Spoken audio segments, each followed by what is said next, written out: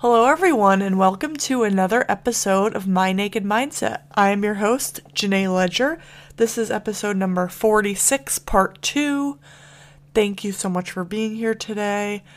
I hope you learned something or maybe sent the episode with Nicole to someone possibly going through cancer in some way, or maybe a family member that has someone going through this. But I really hope this has spread awareness and informed people of this horrible disease. And I can't thank Nicole enough for sharing this story with me and all of you. So without further ado, here is part 2. So night before my surgery, couldn't sleep. I think I was up until like 4 a.m. Like I just could not sleep. And for anybody that is going, like that was recently diagnosed and is going to have either, a unilateral mastectomy or a bilateral mastectomy, I cannot recommend enough going and looking at Paige Previver, looking up her YouTube videos and even her Instagram.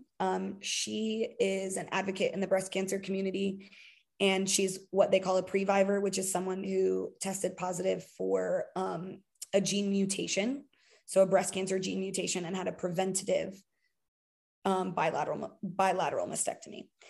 So she has a video about like what to expect when you have a mastectomy. And if I did not watch that video, I probably would have been way more anxious going into that surgery. That must have been nice to just see the experience and really, that's amazing that things like that are out there. Yes. Resources. That's Yeah, awesome. it's insane. And it's one of those things that like I didn't know. So like we get to the hospital the morning of the surgery. I get there and we're waiting. Finally, it's like my turn to like go back. So I walk over, and this is COVID. So my husband, can't go into the pre-op or anything like that. So we walked to the elevator, and like, that was it. Like, they were like, okay, say, bye to your husband.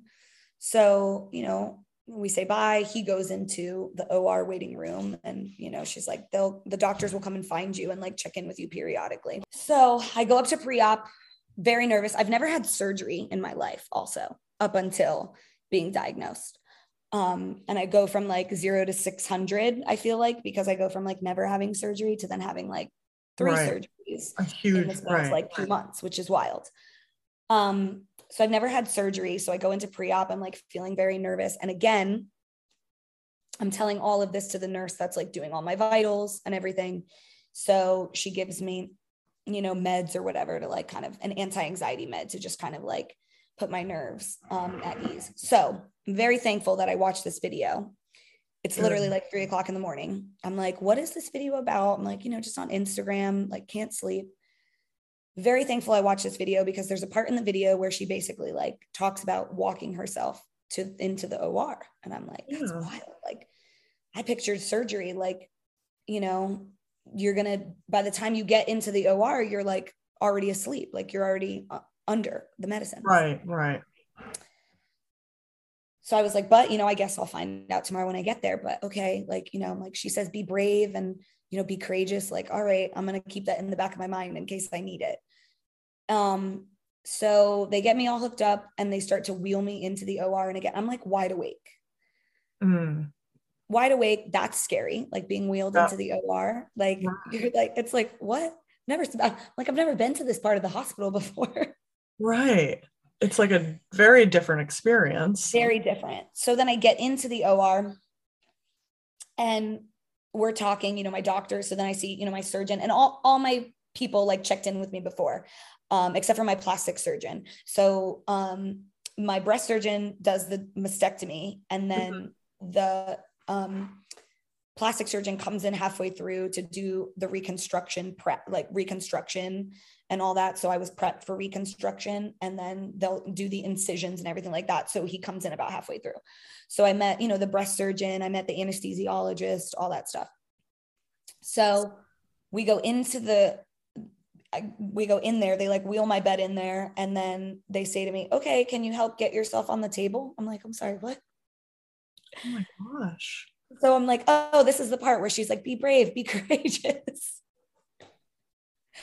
So yeah, so you have to like put yourself onto this like table. And granted, like everyone's experience with this is very different.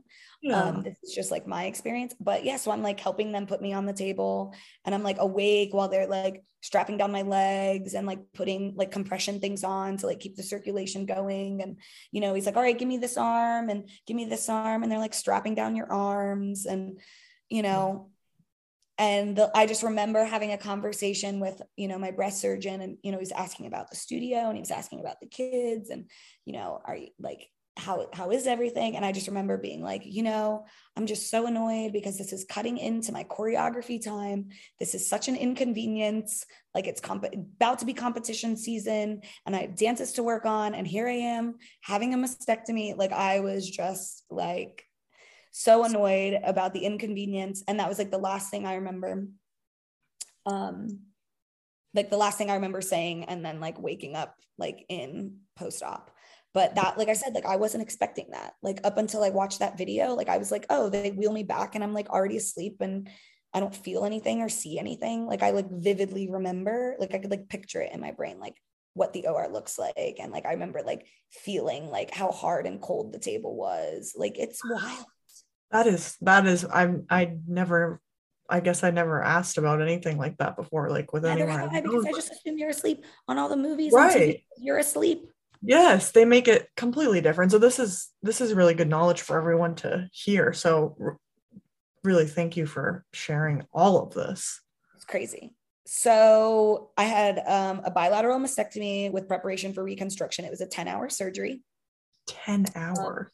yeah, it was a long time. So typically they range from like 6 to 10 hours, depending on like what you get. If you have just a bilateral mastectomy without the reconstruction, I think that's like 4 to 5 hours.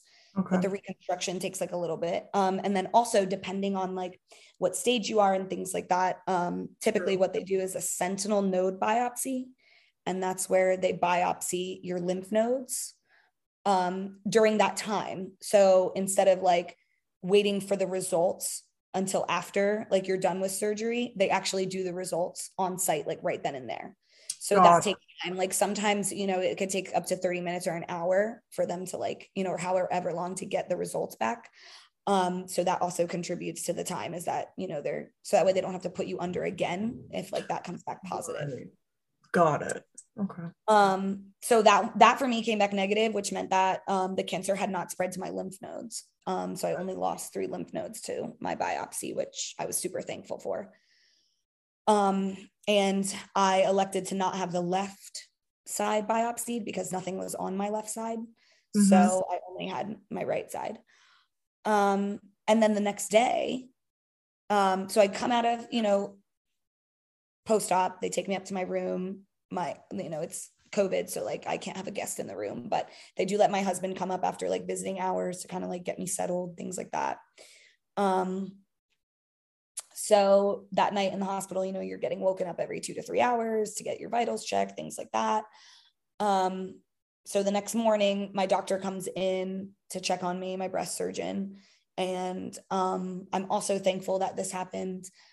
So he brought his surgical assistant, or maybe she was the second surgeon. I can't remember, but she was a woman. My entire team of doctors is all men, except for my gynecologist. She's a female, but my entire oncology team is all men. Okay. That's not, it's not super important. I love all of them. I just think it's important for me to just like feel like a woman like sees things differently. Definitely. So she was a surgeon that was a part of my mastectomy and was coming in to check on me with my doctor. And she asked me, have you seen your incisions? I said, no. I said, because when I woke up, I woke up completely bandaged in a surgical bra with 4 drains. So I had 4 drains that were there. And I was like, no, like I haven't seen my incisions. And she was like, okay. She said, well, we're going to show you because you need to see them before you leave the hospital. And to me, I'm like so thankful that she did that, because it's a lot to see. It's crazy. Sure, yeah. Um, but it was almost like, the best way to describe it is it was like ripping a band-aid off. Gotcha. Like she was just like, we're going to do this, and we're going to do this before you leave. So let's do it right now. Yeah. And I'm thankful she did that, because I felt like leaving there and then coming home and then having to do like wound care and drain care and stuff like that at my house with like my husband and like my family and things like that. I felt like I wasn't like, I was prepared for them to, have a reaction, I guess you could say. Right, right. Whether it was good or bad, because I had seen it. I mean, they're like, they're big scars. It was a big incision. So I'm very thankful she did that. But yeah, so saw my doctor, got checked out of the hospital, went to the plastic surgeon's office so they could check and make sure everything was good. And then my husband went with me, and they taught him how to do the wound care and the drains. So that way he could help me out at home.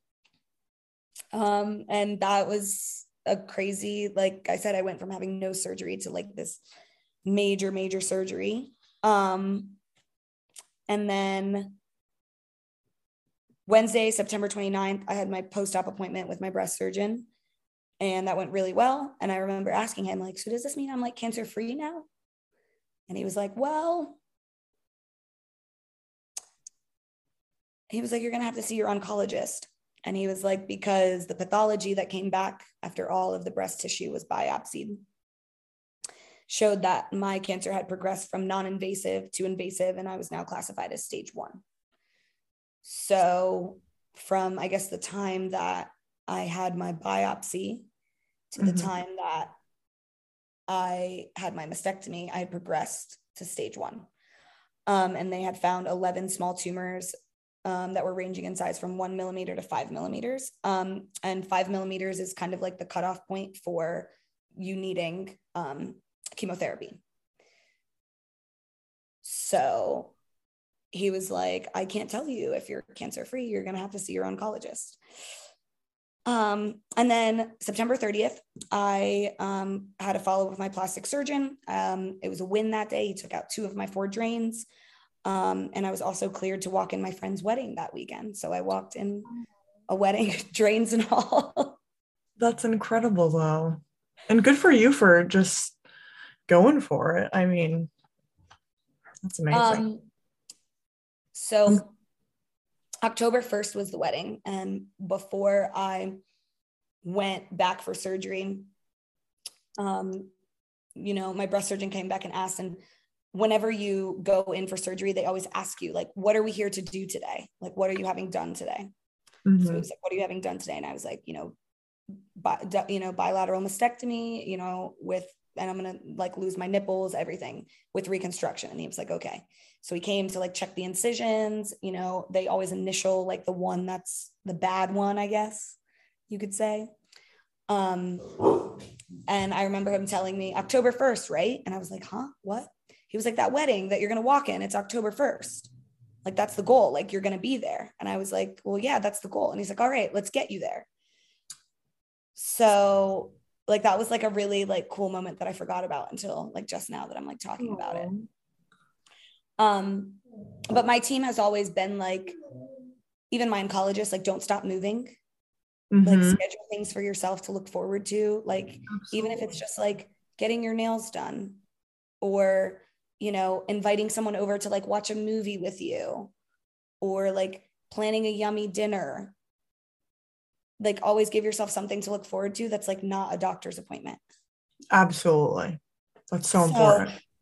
That was the goal, was to like get me to walk in this wedding. And I did, with drains, which is just wild. So 9 days after I had surgery, I was at a wedding, which is great. Like, it was crazy. That's incredible. And your friend must have just been over the moon that you. Yeah. She was super appreciative. I mean, I didn't get to do like all the fun weddings. So the wedding was in the Keys, which is like be in like a bathing suit and all that, but I was definitely happy to be there. Yeah. So, we were super excited about that. So that's how we kicked off October. Done with the mastectomy. I was like, feeling good. I had 2 drains out. So when you have drains in, you like can't take a full shower. Okay. So I was like having my hair washed. We have an incredible friend up here that was actually one of my brother's best friends. Her mom actually would wash and blow dry my hair for me. So she would try and squeeze me in. She was a hairstylist. So she would squeeze me in whenever she could to get it washed and blow dried because I couldn't do it.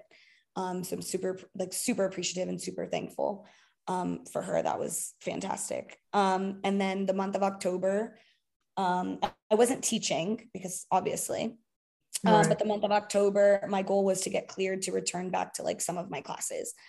So at this point, I have colleagues that are covering a majority of my classes. And like I said, I teach full time. I teach 19 classes a week, somewhere around there. It's a lot of Wow. classes. So I had a lot of colleagues that stepped up to cover my classes. And I was just communicating with them and writing notes and, making sure I was so that way when I came back, I knew what we were working on and it'd be a smooth transition. So my goal was 4 weeks. I remember telling my students all right, I'm going to see you guys in 4 weeks. And people were like, 4 weeks. That's so quick. I'm like, yeah, no, I'll be back. So I started out with a small schedule, ended up being 1 to 2 classes a night, and eased back into it. Once I had my 2 other drains removed, so for 1 week I had 4 drains, and then for 2 weeks I had just the 2 drains. And once I had those removed, then I was able to drive and take a normal shower. I remember that felt amazing, just to take a regular shower. So that was crazy. So that was the agenda for October, and then to start my expansion process. So the reconstruction part of it, when they prep you for reconstruction after a mastectomy, is they put in, it's called a tissue expander. Okay. And it's they attach, it's flat on one side, and it's hard plastic, and they attach it to your chest wall. And then it almost looks like a snow globe, like a deflated snow globe. Okay. And then they sew you up when it's attached to your chest wall, but it's flat. Sometimes coming out of surgery, depending on how much skin you have, and the quality of skin, whether it's thin, whether it's thick, they can fill you up with some saline right after you have surgery. I did not qualify for that, just because my skin was too thin. So I was flat for a while. I was flat for maybe 2 weeks, and then they started to fill me up. So then they take a needle. First, they take a little magnet, and it finds a nozzle. You have a nozzle on the one side of it. And then they take a needle and they fill it up with saline. So every single time you go to your plastic surgeon, you get expanded until you get to the size you want. Okay. And your skin is healthy. Then you would do an implant exchange for the amount of cc's that you have in the expander. So the expanders help to create a pocket and make sure that you are completely healed from the mastectomy. So that way, the implant can settle in nicely, and you're not going to run into complications. If you're doing a preventative mastectomy and you don't have cancer, they can usually do the mastectomy where they go straight to the implants. So because you're not going to have to have radiation or chemo or anything like that. So the tissue expander is used mostly if you're having a mastectomy with reconstruction and you have cancer. There's also a lot of different kinds of reconstruction. So if anyone that is listening has an option to do reconstruction, there's a lot of different ones. There's a DIEP reconstruction, where that's where they use your own tissue to create a breast. There's a lot of options out there. So don't just think you have to have implants. There's a lot of different ways. And then there's also, it's becoming more common for women to just go flat after they have their mastectomy. So that's always an option as well. But there's a lot of different ones. But so I still have tissue expanders in. Gotcha. Because I ended up having to do chemotherapy, but that's the next half of my thing. So October 12th, we meet with my oncologist, and he basically can't tell me whether or not I needed chemo because my HER2 test came back borderline. If you're positive for HER2 or HER2 positive, you automatically need chemotherapy. If you're HER2 negative, you don't necessarily need it. HER2 is a protein involved in normal cell growth. It stands for human epidermal growth factor receptor 2. And it basically causes cancer cells to grow more quickly and spread to other parts of the body.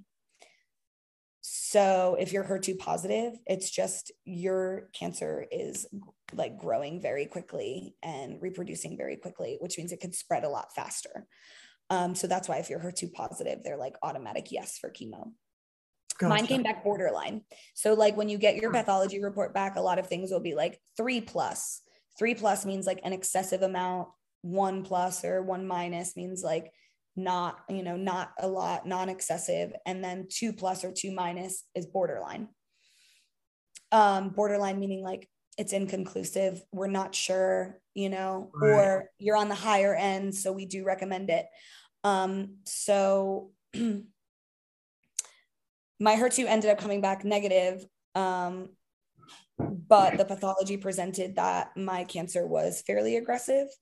And my tumor markers came back as grade 3. So he was already leaning towards chemo, but he was like, we need to find out like what this HER2 status is. So they ended up running a FISH HER2, which is basically a second HER2 test that's like a little bit more thorough. And my HER2 did end up coming back negative. So we were super thankful for that. So we left this appointment with a win because he was like, there's another test that they do after, which is the Oncotype test. And an Oncotype test is the test that is, it predicts how likely your breast cancer recurrence rate is. So how high it is of like your breast cancer recurring. So this is cool because this test didn't exist like 10 years ago. It's pretty new. Oh, wow. Okay. So there are a lot of survivors that I connected with that were diagnosed, 10 years ago or longer that were like, or maybe, no, it didn't exist 15 years ago, but maybe it is 10. I know it definitely didn't exist 15 years ago because some of the survivors I've connected with, they were diagnosed 15 years ago and they didn't have an Oncotype test. So they were kind of just like, yeah, you need chemo based on their pathology. And the Oncotype test can tell you how high your rate of recurrence is. So it's basically a number scale. My Oncotype number was 29, which meant that I needed chemotherapy.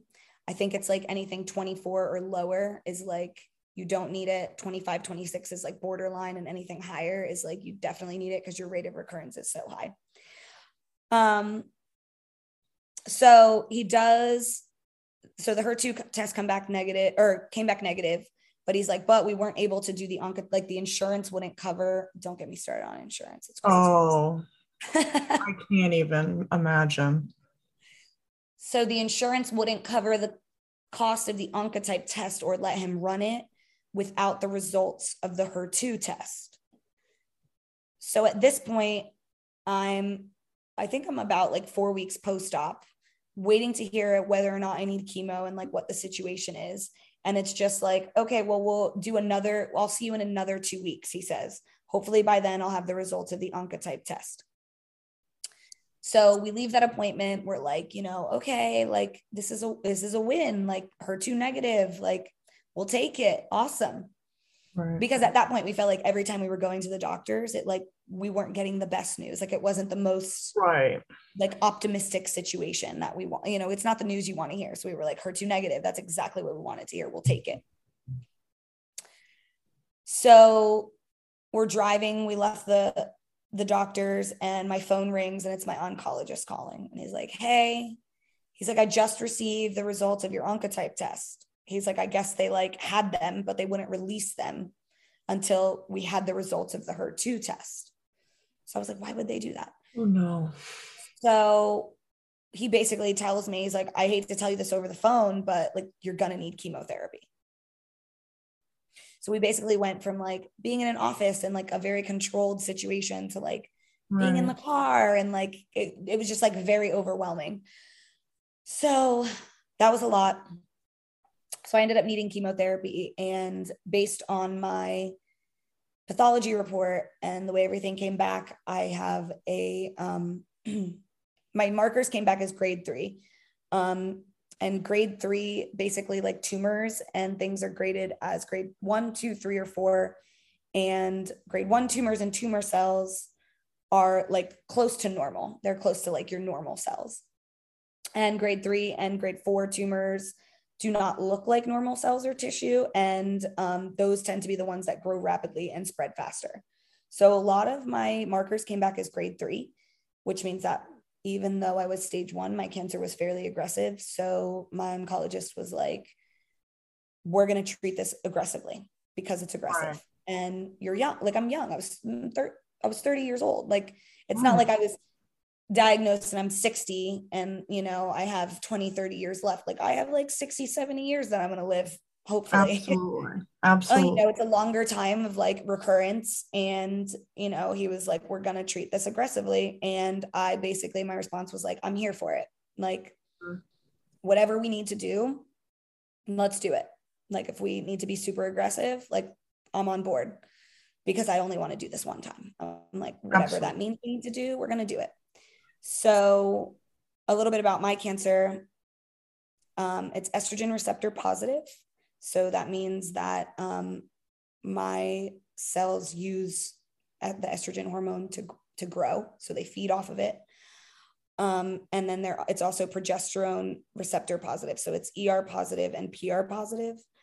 So they also use the progesterone cell receptors that allow, so that hormone also feeds the cancer.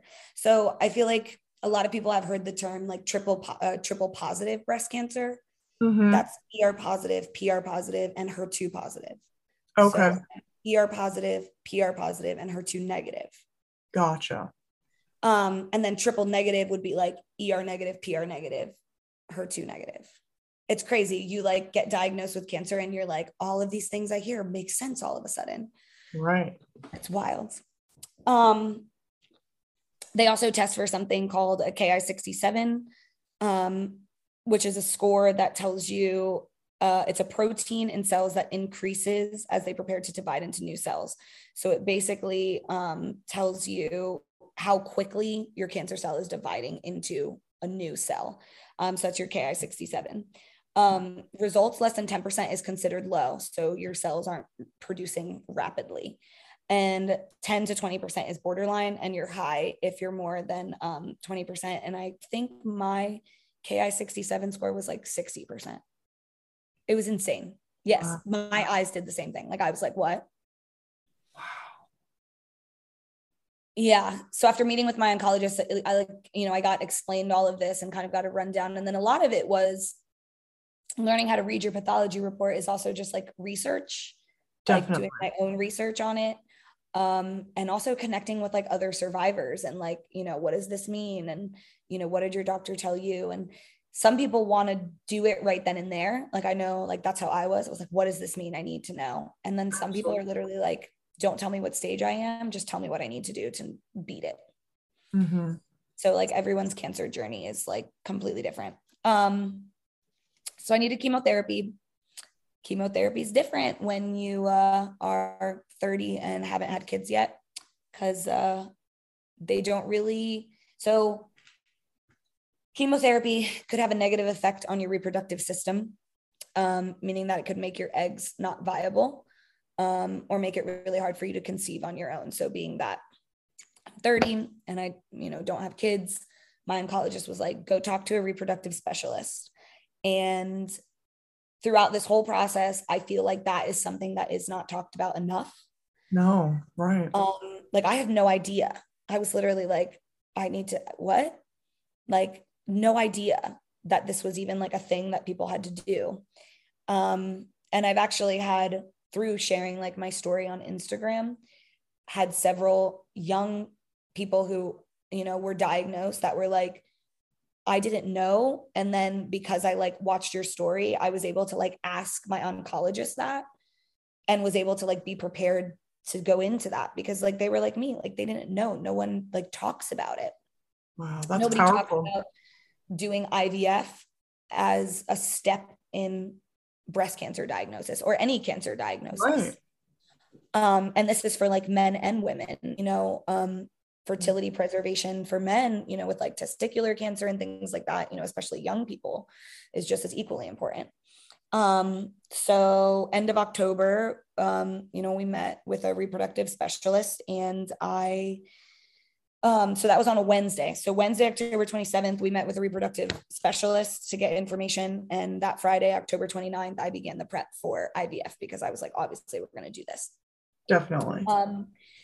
And one of the things that I am hoping to bring to light is that insurance companies won't cover IVF, or most insurance companies don't cover IVF, even if you are doing it because you were diagnosed with cancer. And I think that that's something that needs to change, because what 30-year-old has $10,000 to $20,000 to do IVF, and it's a fast turnaround cycle. Like I'm saying, like I started my appointment with like my pre-ultrasound, and because you can't do normal IVF. So in a normal IVF cycle, your estrogen spikes 4 times its normal amount. Mm-hmm. When you have an estrogen positive breast cancer, you can't have your estrogen spike 4 times the normal amount. Right. You're doing IVF and you're on an estrogen blocker to keep your estrogen low at the same amount. Progesterone is also another hormone that's used in IVF. And it's one of the injections that you get. You can't get a progesterone injection if your cancer's PR positive. So like my experience with IVF, it was very different than like somebody who's just trying to conceive. Gotcha. That makes sense. You're going to do tracking, and they're going to track your ovulation.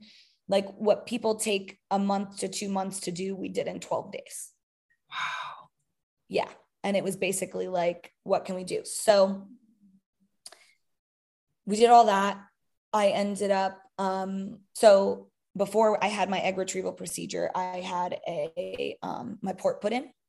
So the port, I got a power port put in my chest, and it has a line that goes into my main artery. And that's how they would administer the chemo meds and do my labs and everything like that. It just makes finding a vein a lot easier. I don't have to like sit hooked up, and it also limits the amount of infection because they're not constantly sticking me with needles. I thought I was going to hate it. Like I was literally like, I don't want to get a port. And then I actually connected with someone through social media, and like I was like convinced her, like, you need to get a port. Like I was like, I'm a port advocate now.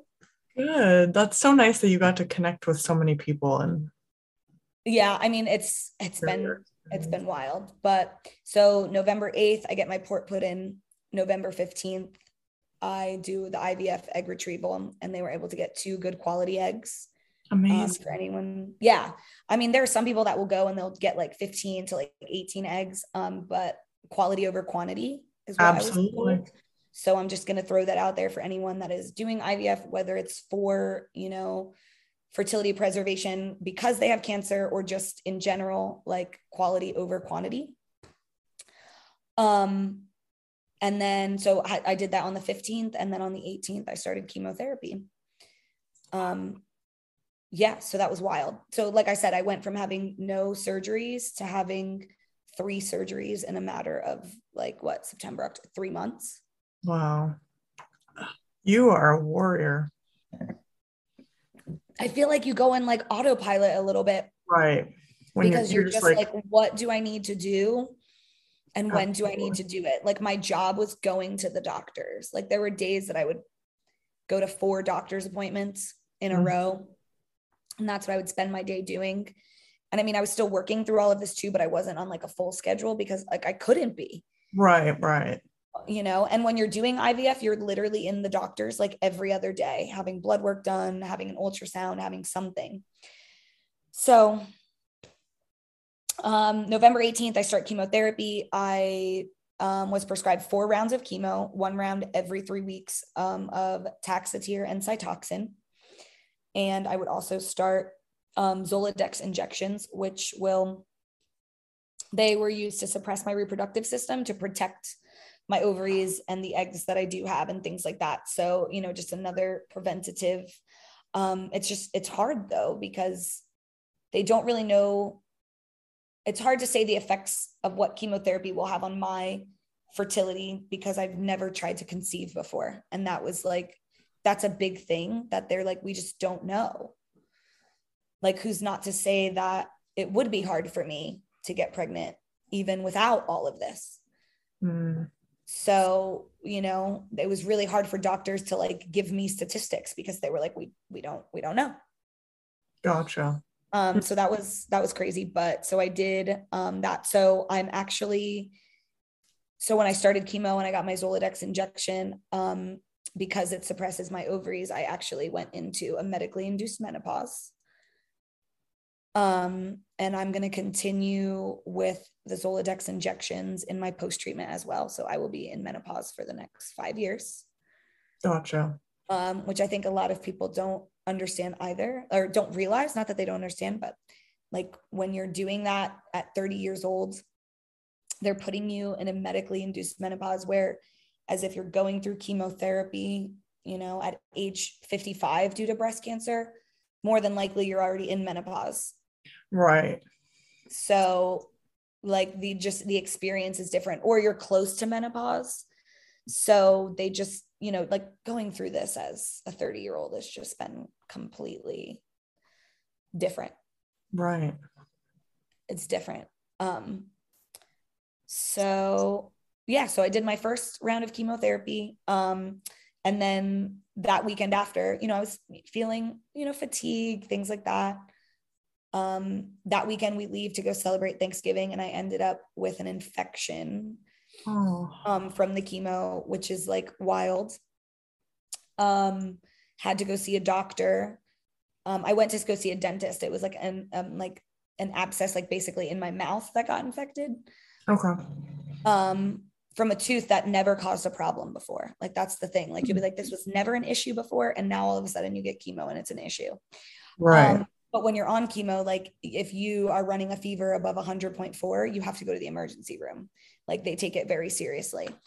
So of course it's Thanksgiving week. So like doctors are on vacation. So it's like hit or miss. And we're also out of town. So I'm not near any of my normal doctors. So I go to see a dentist to determine if it's like a tooth or like the surrounding gum. It's a surrounding gum. They put me on an antibiotic. I end up having an allergic reaction to the antibiotic. Oh no. Wild. So the Wednesday before Thanksgiving, we come back in town. I see my oncologist. They figure out the antibiotic situation. They're like, you can take an over-the-counter antihistamine and like all that to like help with the rash. So that's what I had. I broke out in a rash. And then my white blood cell count was really low, which is like expected. You know, and basically living with cancer is kind of like going back to like, or if people are still experiencing, you know, like mask mandates and things like that where they live, like that's what it's like, you know, no large gatherings, like things that you would do for like COVID, no large gatherings, wear a mask, you know, don't hug or, you know, kiss people. That's like a big one. Wash your hands, eat healthy, drink water. That's kind of what it's like when you're like in active treatment. So my first chemotherapy appointment was November 18th, Wednesday, December 1st. My hair started falling out. Friday, December 3rd, I shaved my head. Wow. I didn't realize it was going to happen that fast. Like I didn't realize I was going to do just one appointment. I knew hair loss was going to be a symptom going into it. My oncology center that I go to has an incredible like nurse navigator, like navigation team. So I was assigned like a nurse navigator who met with me before I started chemo and basically was like, this is the drugs you're going to be given. This is the amount. This is the expectation. This is how you'll feel. This is what we can do to help you. Here's my phone number. Call me if you have any questions. And like I knew hair loss was going to be a symptom. I just didn't know it was going to happen after my first time. So yeah, so that happened. Was that experience like, I guess, how did you feel in that situation? So it's sad because it's like you're like, it's not your choice. Like you're like, I'm not doing it because I want to do this. Right. But shaving your head is like a definite power move. Oh my God. I 100% agree. Like I felt sad, but Mhm. I also at the same time felt like, again, like brave and courageous and like powerful, because it was like taking a situation that I had no control over and kind of taking some control over it. Yeah. So that's how I felt. That's It was super powerful. wild. Yeah. It was wild. Um, so I had 2 rounds of chemo in in December. And then January 20th, I had my final round of chemo and got to ring the bell. Oh. Yeah, that was awesome. That was like, it's super emotional. Like I felt like I said, like going through active treatment, you're like kind of on autopilot. You're like, what do I need to do to make sure this works? What do I need to do to stay healthy?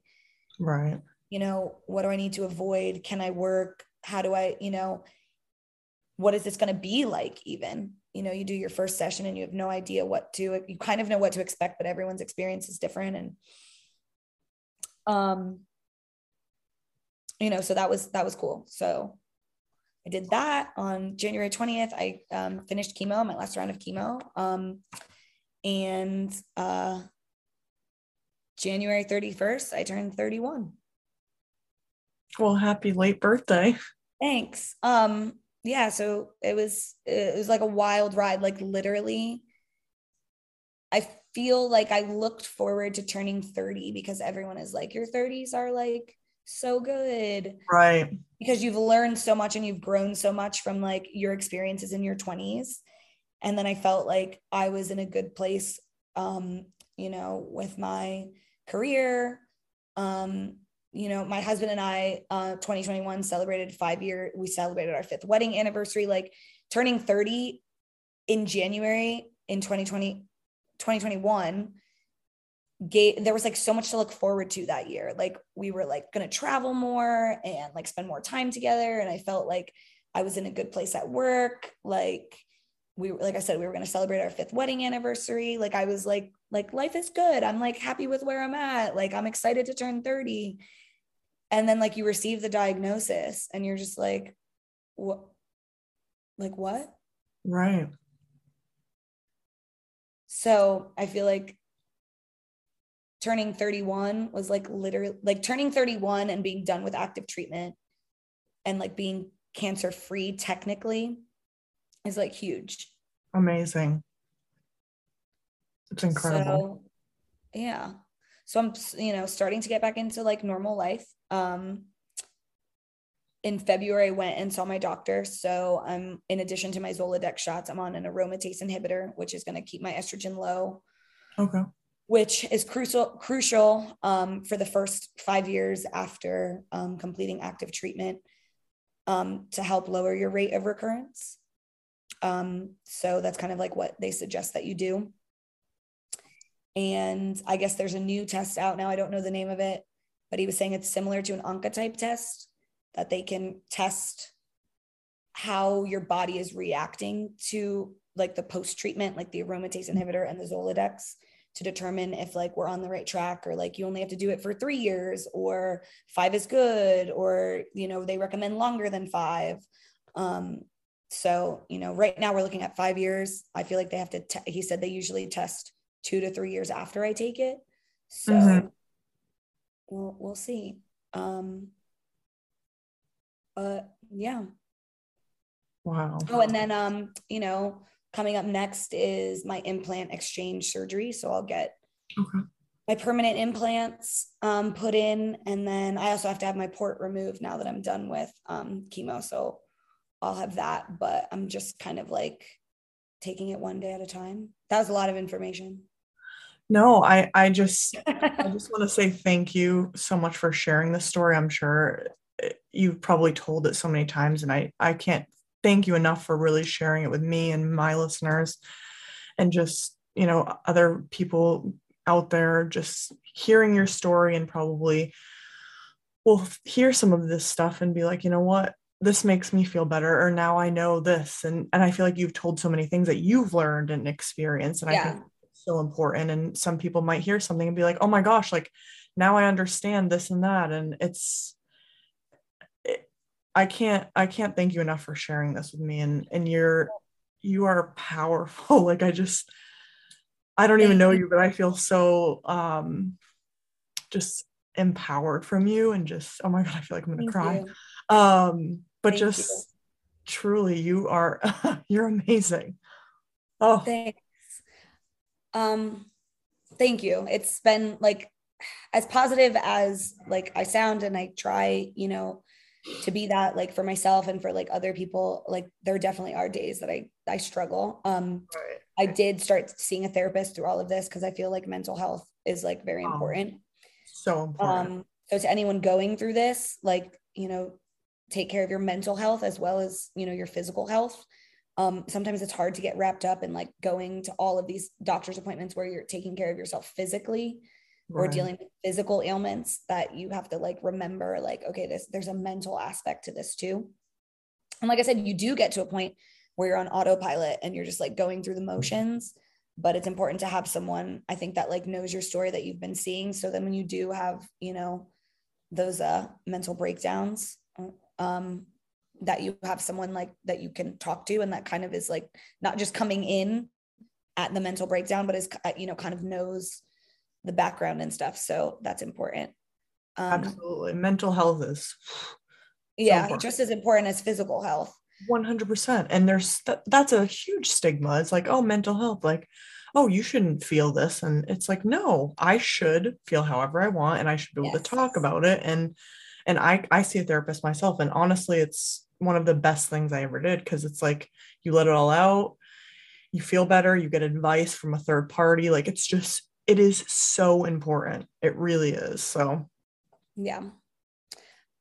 I think big takeaway is that like what I want everyone to like take away from this is advocate for yourself and your health. If you are experiencing something, you know, and you like your gut is telling you, to go see a doctor, or that this isn't normal, like don't stop until you get answers. And then for like women's health specifically, like, do your monthly, there's this huge movement, feel it on the first, like do your monthly self breast exams, um, go for your regularly scheduled mammograms, and, schedule your annual, visits. Um, because early detection isn't going to stop a cancer diagnosis, but it's going to be pivotal in, a life or death situation. absolutely. Early detection is key into getting treatment that is going to last and give you like a long, fulfilling life. It's not going to be easy, Right. but early detection is definitely key. And most survivors that I speak to discovered their own breast cancer like myself. So that's why I think it's really important that like you're doing that, because like, a doctor that you see once a year isn't going to know what your breasts feel like on an everyday basis. Definitely. Um, And you know your body, you know, and you know your you know if body. something feels off, or Yep. this has been an ongoing situation. Like, really focus on how you feel. Mm-hmm. Yeah. So I feel like that's like a huge thing, because this could have been way worse for Right. me. I give you so much props, girl. Thank you. I'm sending you a big air hug right now. Thank you so much. Of course.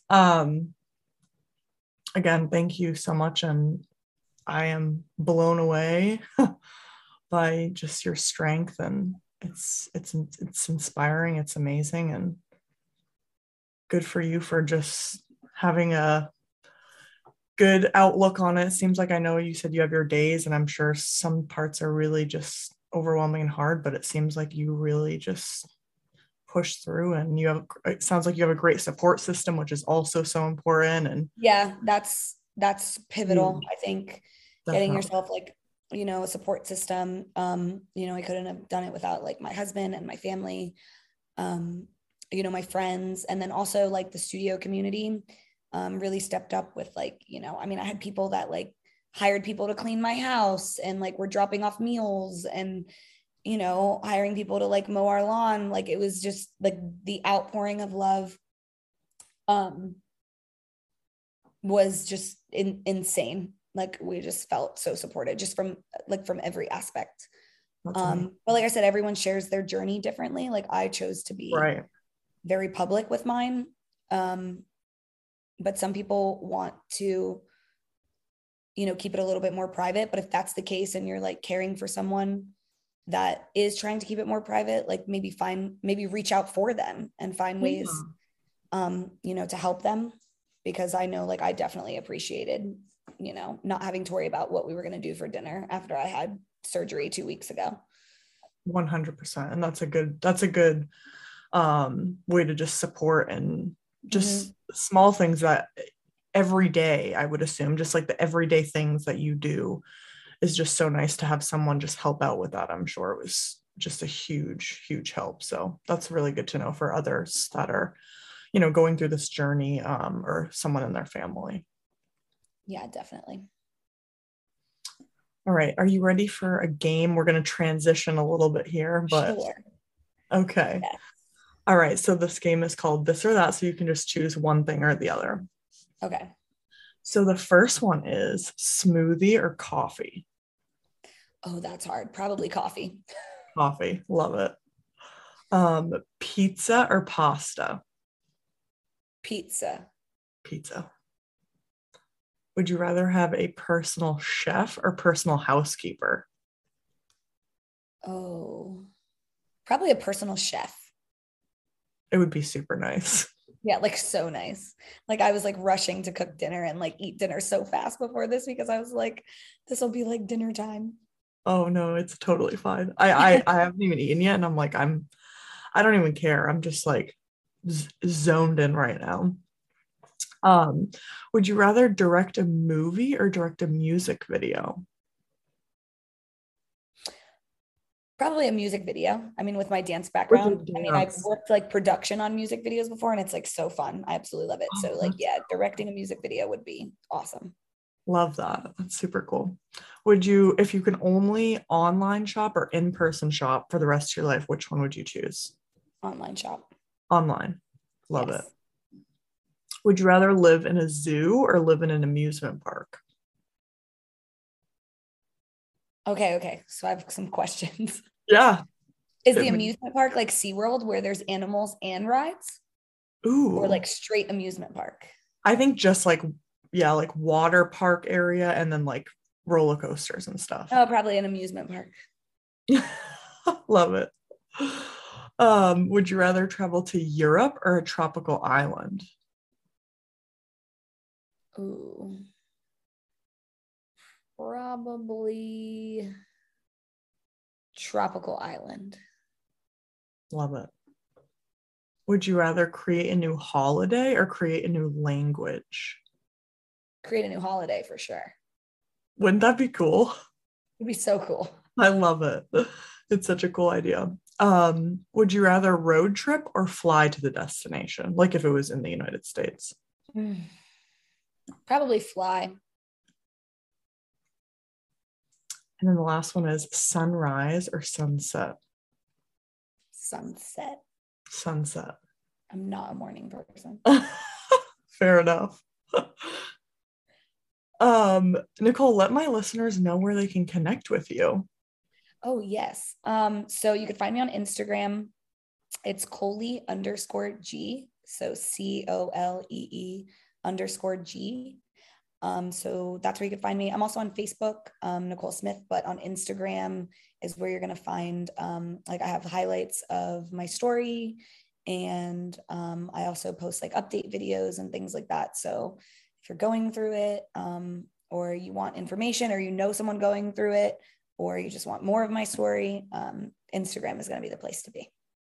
Awesome. Well, thank you so much. I literally can't thank you enough. And keep doing your thing, and just I just give you so much credit for sharing your story with all my listeners and me. And thank you, thank you, Thank thank you. you. Well, thanks for, letting me do this. This is my first time sharing my story on like this type of platform. So I'm excited to like reach more people and raise awareness and all that. Absolutely. Well, thank you so much, Nicole. It was such a pleasure having you on today. Yes, thank you. Thank you all so much for listening to this episode. I truly appreciate it, and I know Nicole appreciates it.